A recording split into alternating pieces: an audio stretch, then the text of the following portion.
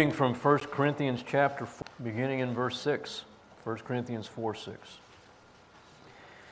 Now these things, brethren, I have figuratively applied to myself and Apollos for your sakes, that in us you might learn not to exceed what is written, in order that no one of you might become arrogant in behalf of one against the other.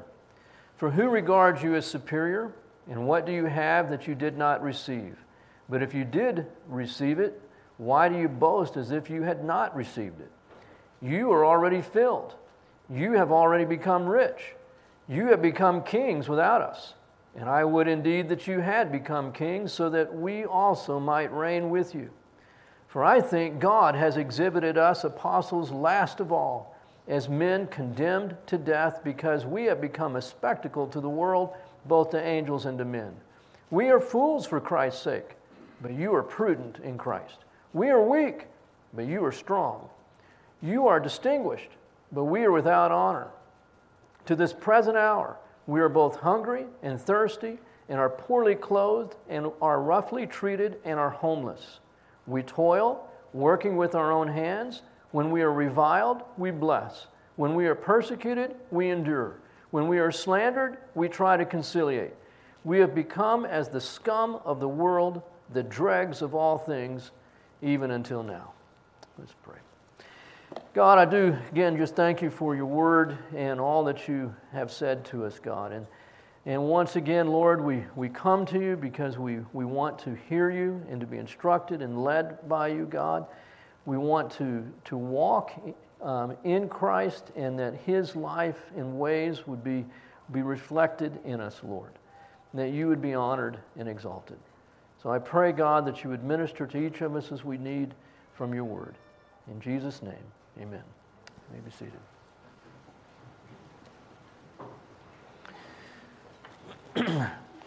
In this fourth chapter of 1 Corinthians, Paul is wrapping up a section that began back in chapter 1. And he's been focusing here, just in a cursory reading, it appears that his focus is on the division that is starting to happen in this church over men. Apollos, Peter, Paul. But really the issue is more the living out of the gospel of Jesus Christ, and in particular the significance of the cross. And you'll recall that Paul began this book with 9 verses in the first chapter about the believer's identity with Christ, about the person of Jesus Christ and what it means to be in him. Wonderful introduction. And so that becomes the foundation of everything else that he's going to say. He will appeal to them to not be divisive, and all these appeals throughout the book will be based upon, first and foremost, who Christ is and their identity with him. You really, it's hard to imagine that you could go wrong in focusing on the person of Jesus Christ and the believer's identification with him. I remember the first day in a class in seminary taught by Dwight Pentecost, he told us the most neglected doctrine in all of Christianity is the doctrine of the believer's identification with Jesus. And I just wanted to shout, amen, hallelujah, let's spend a whole semester talking about the believer's identification in Christ. It is probably the most neglected doctrine in all of Christianity. But as with all doctrine, as hard as it is sometimes to imagine that a good thing could be turned bad, even with the doctrine of the believer's identity in Christ, a good thing can be made bad. And I think that's what Paul is talking about here when he says now in verse 6, "Now these things, brethren, I have figuratively applied to myself and Apollos for your sakes, that in us you might learn not to exceed what is written." And I think not just what's written in the Old Testament, but what he's already written in this letter about the believer's identity in Christ, and also what he has written specifically about Paul and Apollos. I carry a bookmark in my Bible called Your True Identity in Christ. It's an encouragement to read through this. It's something that we too often forget. But having said that, there is no doctrine of Scripture that doesn't come with it the possibility of going too far, including the doctrine of our identity with Jesus Christ. Well, how do we do that? If we think that being one with Jesus means that we have somehow become elevated above all the problems in life, we have gone too far. If we think that being one with Christ means that we, as he says in verse 8, are already filled, have already become rich, have become kings, we have gone too far. The one chapter in Scripture that helps me most with balancing this truth of our identity in Christ with living in a fallen world is Romans chapter 8. I love that chapter. And in it, Paul starts out by listing everything that it means for the Holy Spirit to be dwelling in the Christian. All the benefits that come from having Christ in you.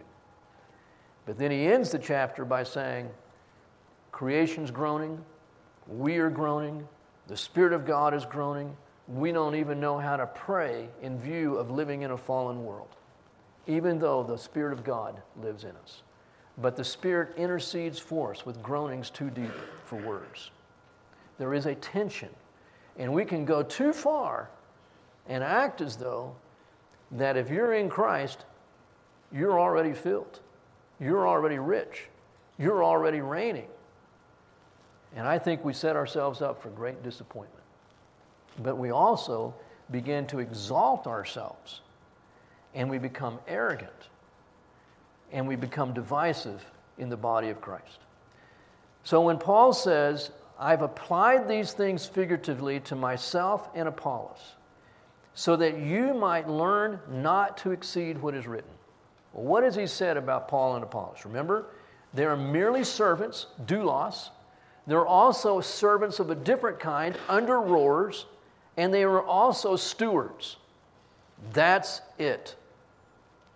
And Paul says, if you go beyond that and elevate us beyond what I've just described, doulos, common servants, under rower servants, stewards of the mysteries of God, and you make us out to be something more than that, you've gone ahead of what has been written. And you are acting arrogantly, divisively, you've gone too far. Don't do it. So don't go too far in what you believe about the apostles. Don't go too far in what you believe about your identity with Jesus Christ. Who was the first person in the Bible to go too far? Eve. Remember what she said to the serpent? Has God said that you can't eat of that tree? And she says, God says that we can eat of any tree except for the one tree. In fact, God said, if you even touch it, you will die. She went too far. God didn't say you can't touch it. Where'd she come up with that? She took the truth of God's word and went one step beyond it. And all of us have the same tendency. Just 3 passages quickly on this that are, I think, worth cross-referencing. 2 John verse 9. And one who goes too far and does not abide in the teaching of Christ does not have God. The one who abides in the teaching, he has both the Father and the Son. Don't go beyond what Scripture says. Proverbs 30, verse 6.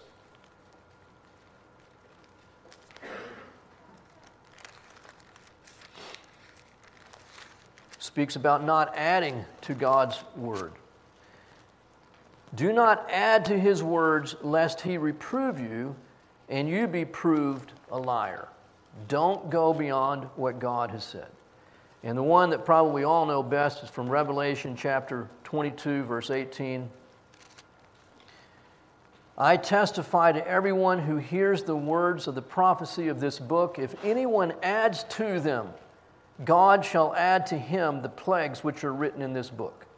And if anyone takes away from the words of the book of this prophecy, God shall take away his part from the tree of life and from the holy city which are written in this book. Don't add to what God's saying, that's going too far, and don't take away from what God is saying. I tend to think that most theological divisions are rooted in simply going one step beyond what Scripture says. I mean, we could talk about tongues. That's not a source of division in this fellowship, but it's been a source of division within the body of Christ for many years. And it's because the issue for most Christians is not whether or not tongues is valid today, but the real issue becomes, should every person speak in tongues? And that's where you go beyond what Scripture says. Because there is no place in Scripture that says every Christian should speak in tongues.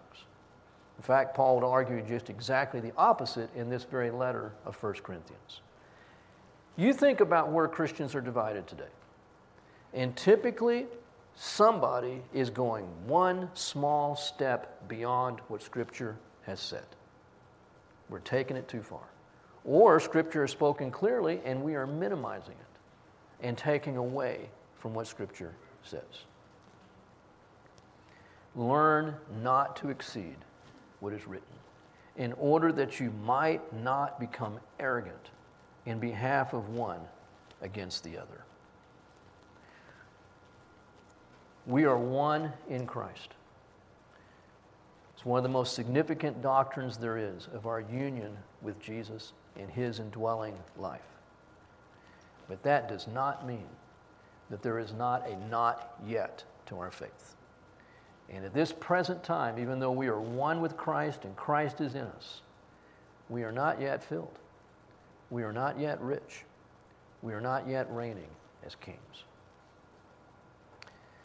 So then he says in verse 7, "For who regards you as superior?"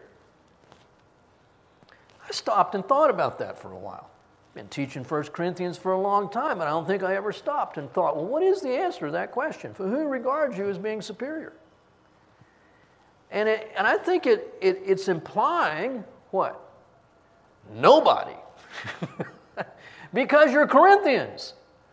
And the Corinthians the city of Corinth was viewed as the cesspool of the world. You think you're superior. But does anybody else think that about you? Nobody. You're Corinthians. Now, are you blessed? Yes. Have you been enriched with every spiritual blessing in the heavenly places? Yes. Are you one with Christ? Yes. Are you sealed until the day of redemption? Yes. But are you superior to other believers? No. That's his point.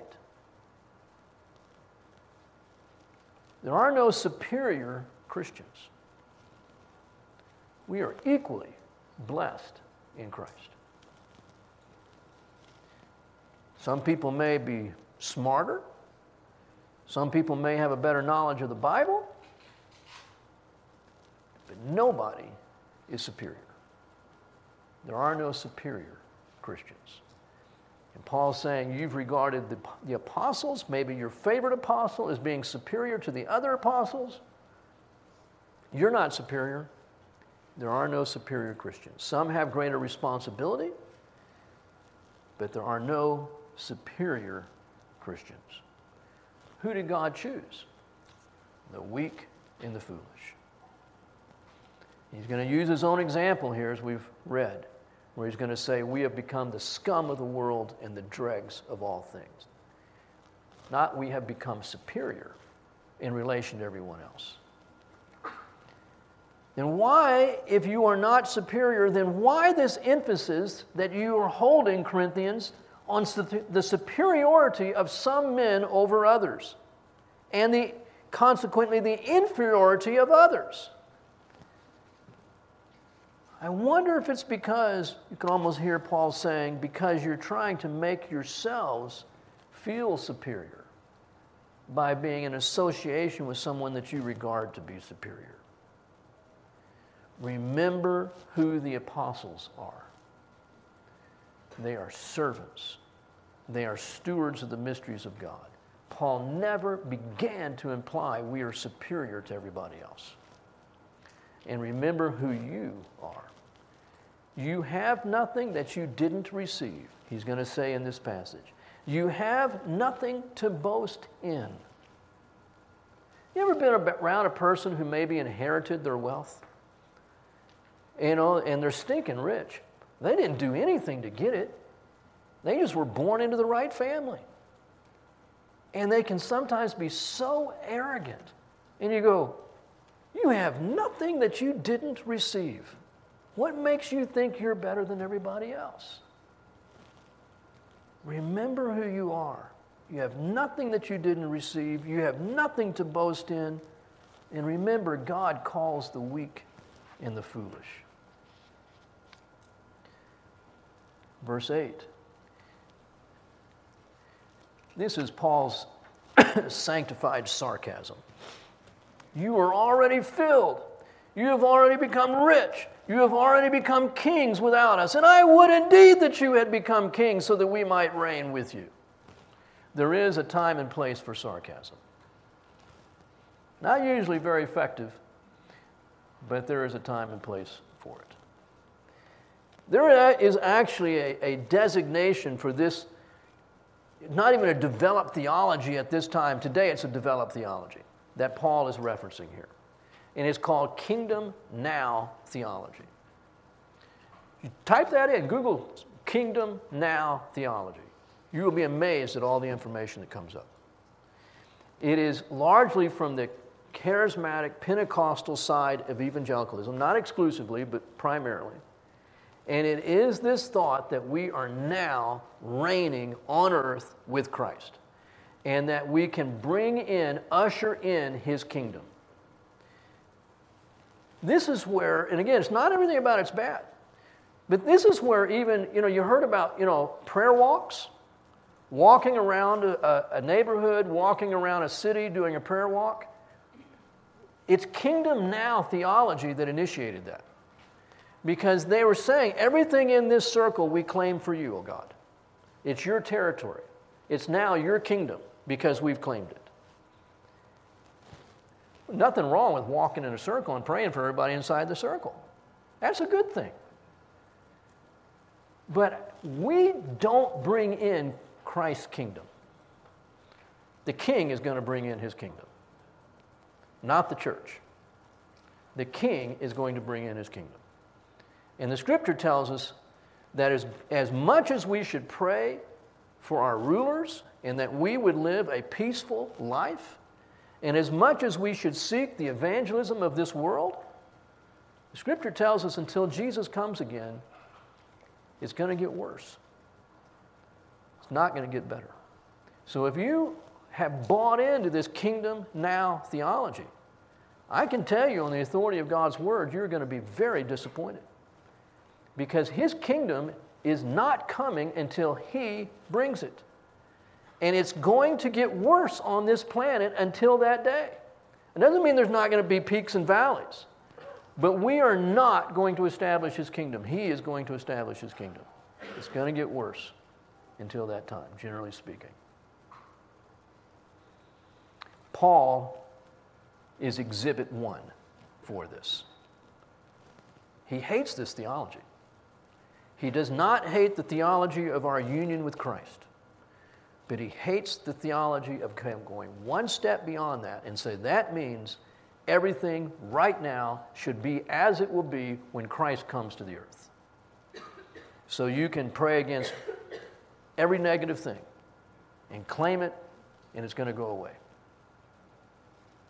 No. Sometimes, not always. I believe we've had a miracle that's happened here in the church recently. It carries spots on her lungs have gone away. Praise God. We pray for miracles. And we see God on occasion do miracles like that. But that does not mean that we claim miracles and we demand that His kingdom come now and that every single illness is going to be healed because we pray for it in faith.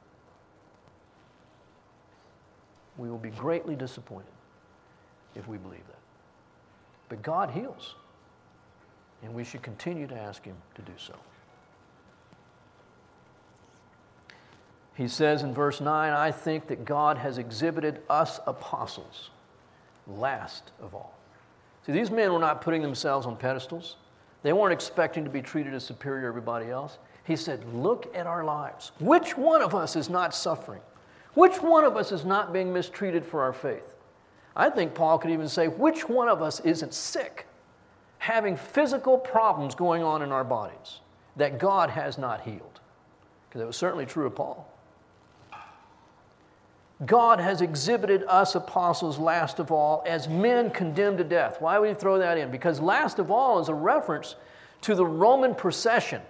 When the Roman army went out and conquered some people, they would have a big, what we would call ticker tape parade down the city of Rome. And at the front of the parade would be all the victors. And this is where the flowers would be thrown out, all the people throwing not ticker tape, but throwing flowers out the windows, and the men are tromping on the flowers, and the horses are tromping on the flower. This is where the figure of a sweet aroma comes from. Some, it is an aroma unto life. That's the people who are at the front of the procession. For others, the same aroma of Christ that is an aroma unto death. Those are the people who are at the end of the procession. Because the last people to get marched through the city are all the ones who are doomed. They're the ones going to be taken to the Roman Colosseum and they're going to be fed to the lions. They are the ones who are condemned to death. God has exhibited us apostles as last of all men condemned to death. So when you look at us, you're not seeing a lot of victory, Paul says, depending on how you define victory. You see men condemned to death.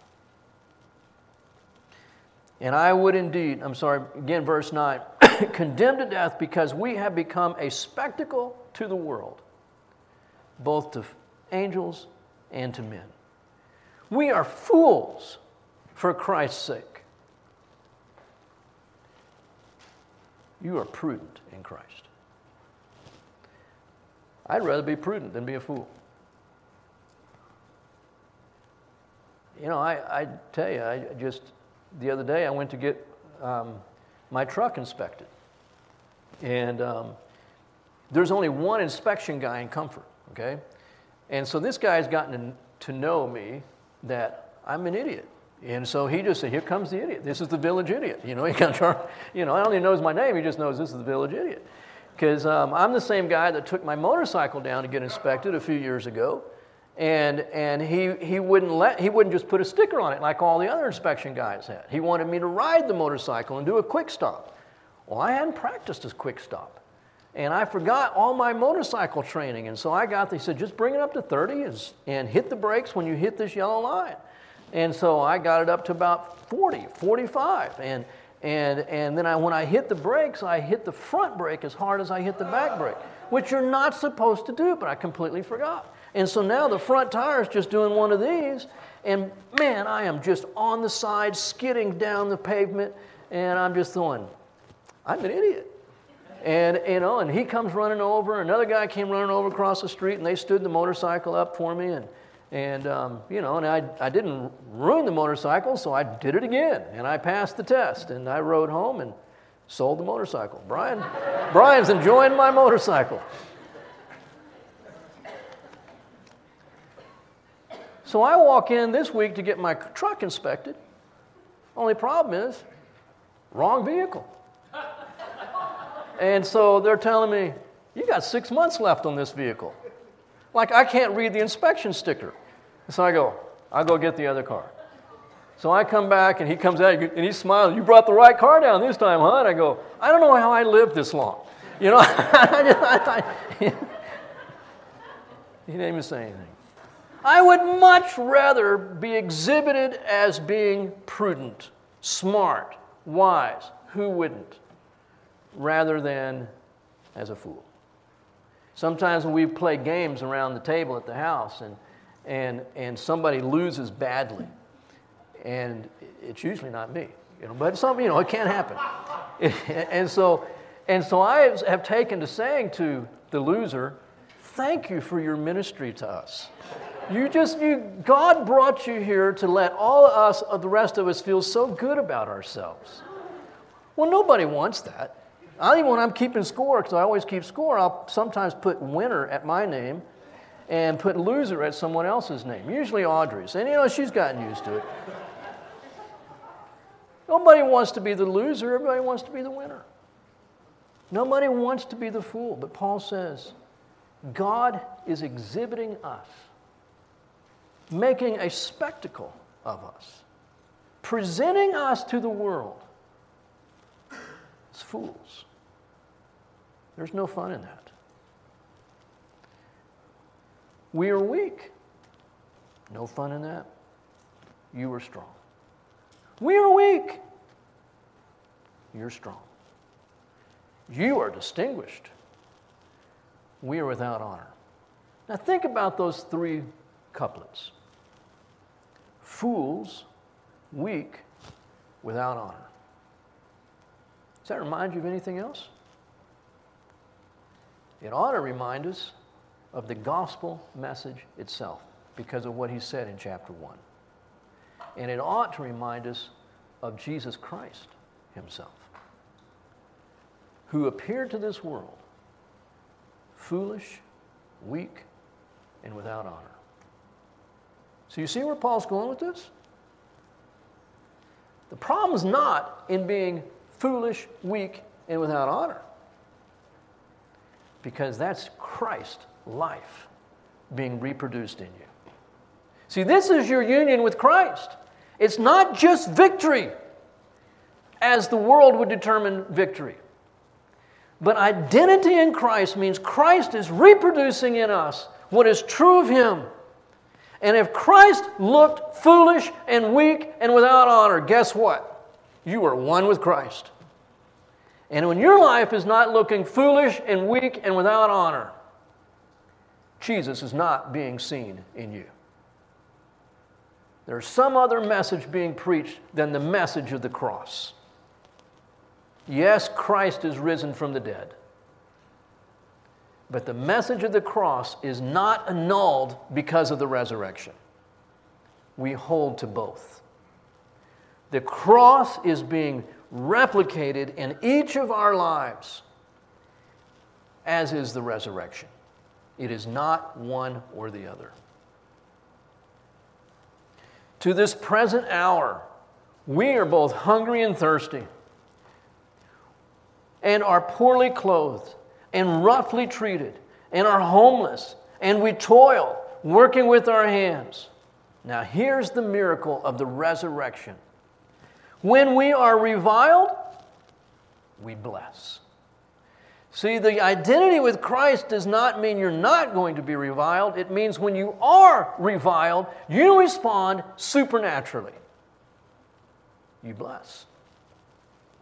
When we are reviled, we bless. When we are persecuted, and we will be, it's promised in the Beatitudes, we're going to be persecuted. Paul said the same. All who desire to live godly in Christ Jesus will be persecuted. When we are persecuted, supernaturally, we endure. What do you do when you're persecuted? What do? I want to run.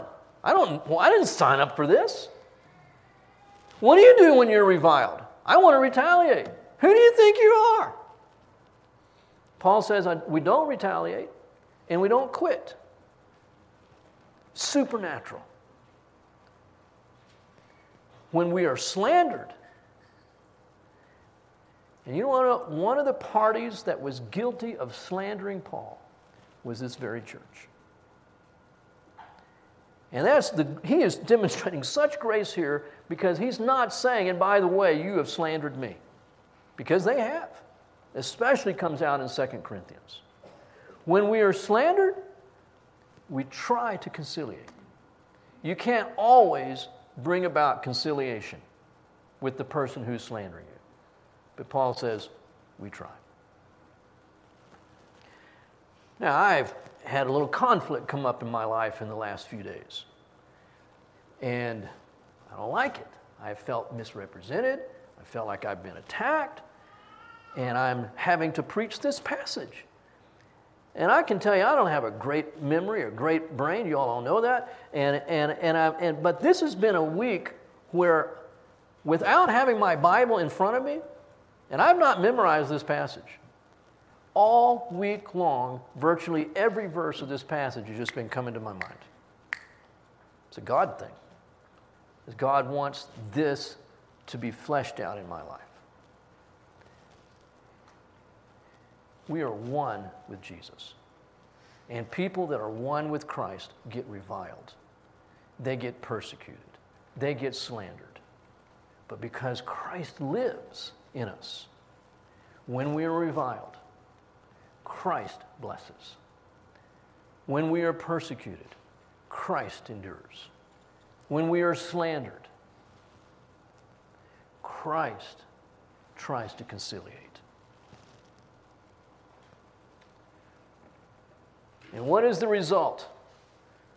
When you are reviled and persecuted and slandered and you respond supernaturally, and Jesus is seen supernaturally in your life because you are responding in a way that is so not you. It is just Jesus. And you can't even take credit for it. You're amazed at yourself at how you're responding. What is the result? What does Paul say here? We have become as the scum of the world and the dregs of all things. See, if you buy into the kingdom now theology, that doesn't apply. How can you, if you believe that everything that is true about the kingdom of Jesus is to be true now in your own experience? I can tell you, there's no scum and there are no dregs in the kingdom of Jesus. None.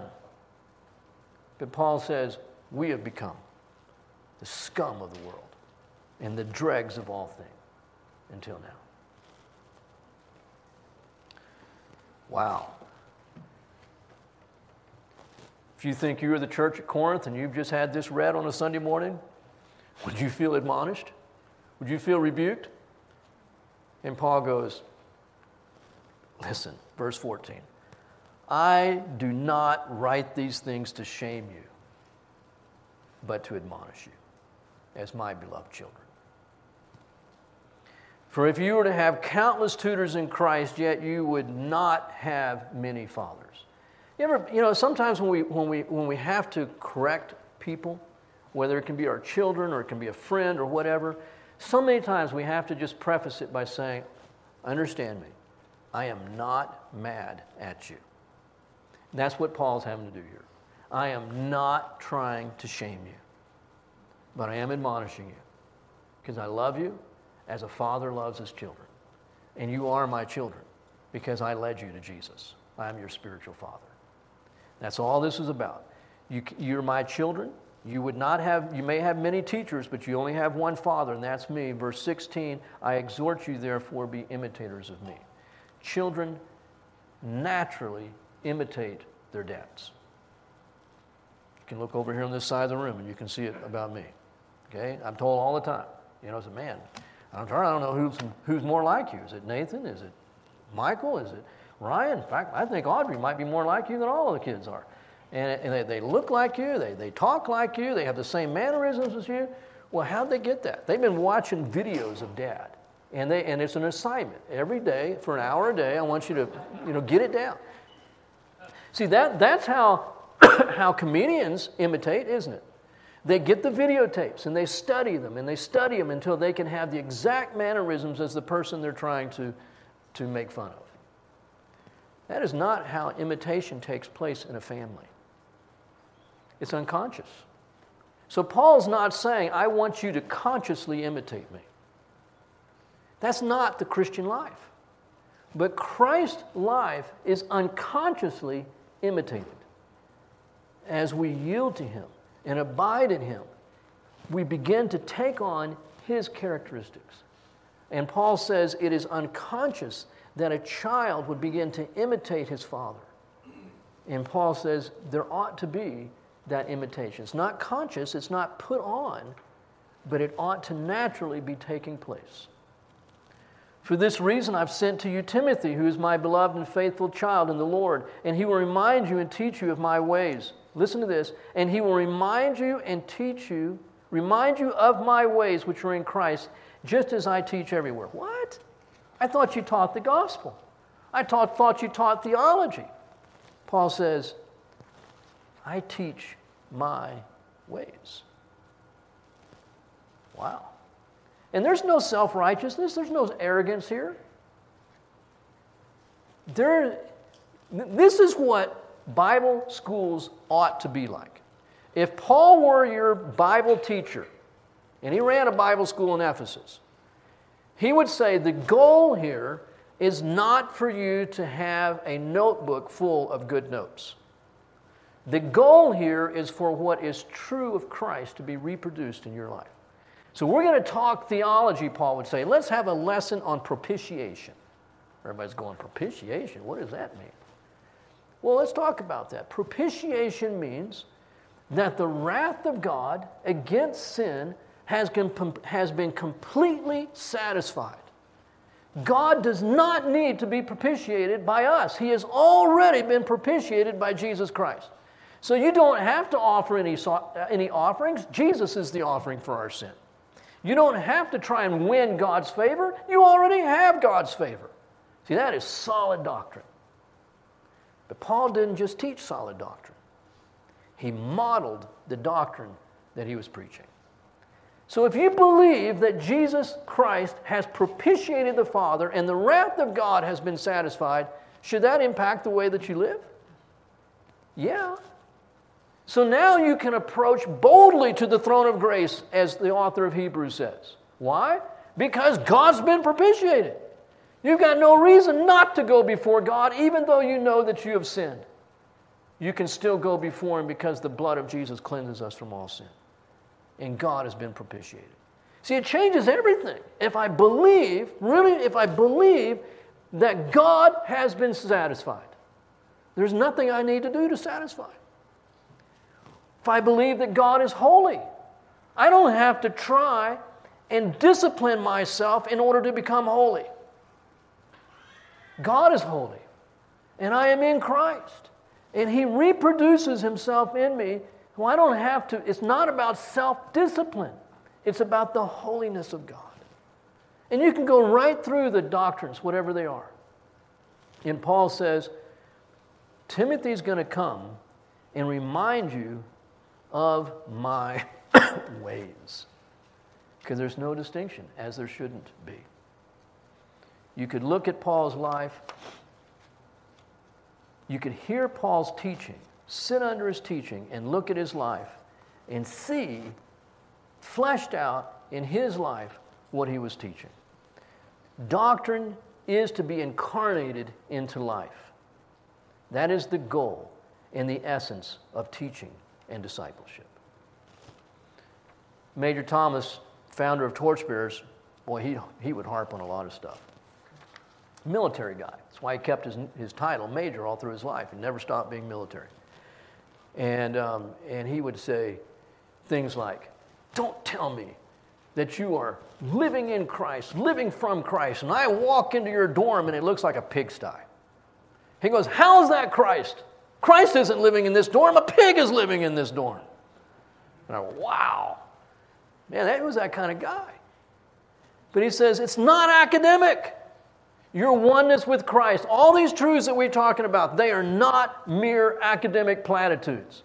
They are to be incarnated into our lives. And Paul says, they are in mine.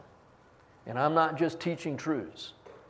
I am teaching me, my ways. Not because he's the authority, but he is saying there's no distinction between the message and the example. And the cross of Jesus Christ, the message of the cross, ought to be displayed in humility.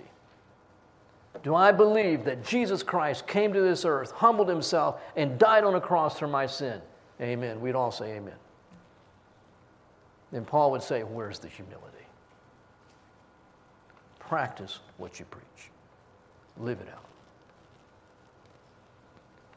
can we teach our ways? Just quickly to the end of the chapter. Verse 18, now some have become arrogant, as though I were not coming to you. But I will come to you soon, if the Lord wills. Very important caveat there, if the Lord wills. And I shall find out not the words of those who are arrogant, but their power.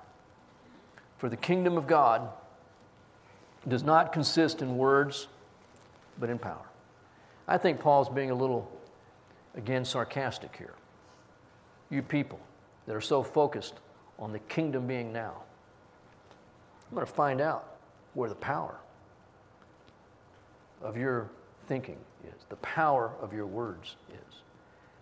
Because the power of the kingdom is not in these proclamations that we should never suffer and that every person should be lifted above crisis and above sickness and above the fallenness of the world. The power of the kingdom, as he's just said, is when you're reviled, you bless.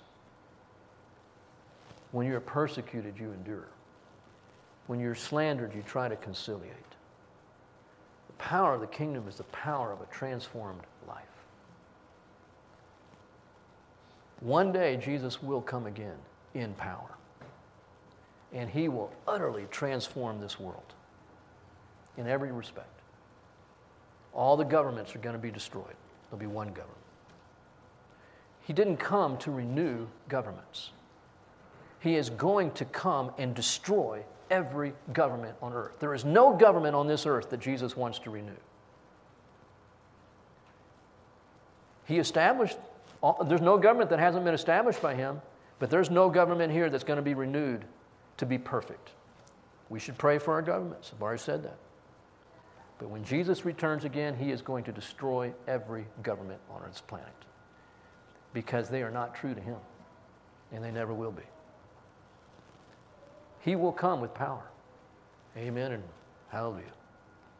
But until that day, the power of the King is made known in how we live in a fallen world.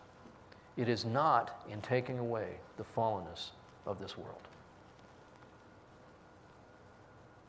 Supernatural.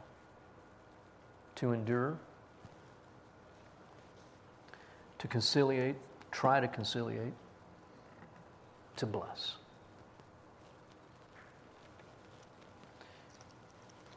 How good are you at dying? I feel like that's what the Lord's been saying to me this past week. I don't like dying. And when we are being slandered, reviled, persecuted, and my trials have been so much less than that, so much less. And it comes down to, am I going to fight for myself? Or am I going to humble myself? Is it going to be victory? Or is it going to be the message of the cross?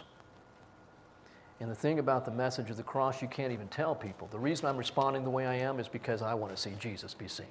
You can't say that. Because you die. And you let them think what they want to think. You bless. You try to conciliate.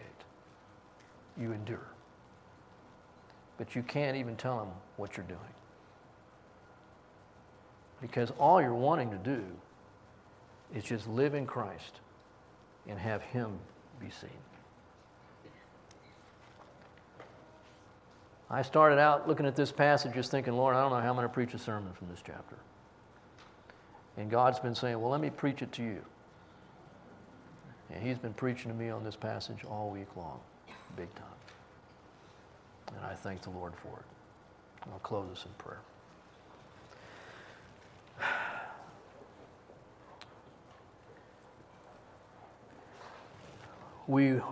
God, thank you for our union with Jesus. We are one with him. And we thank you for his life.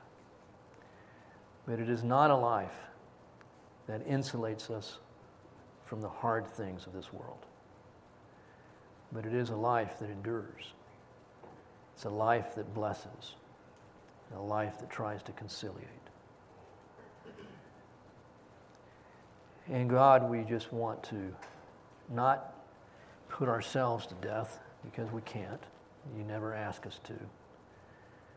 But in our oneness with Jesus, we know that that begins with understanding our oneness with his death and his burial, so that we might walk in the newness of his life.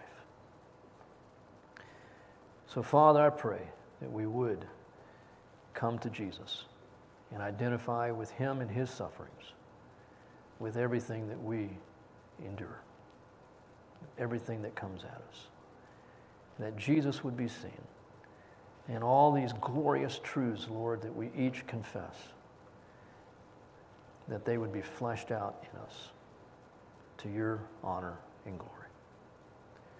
In Christ's name, amen.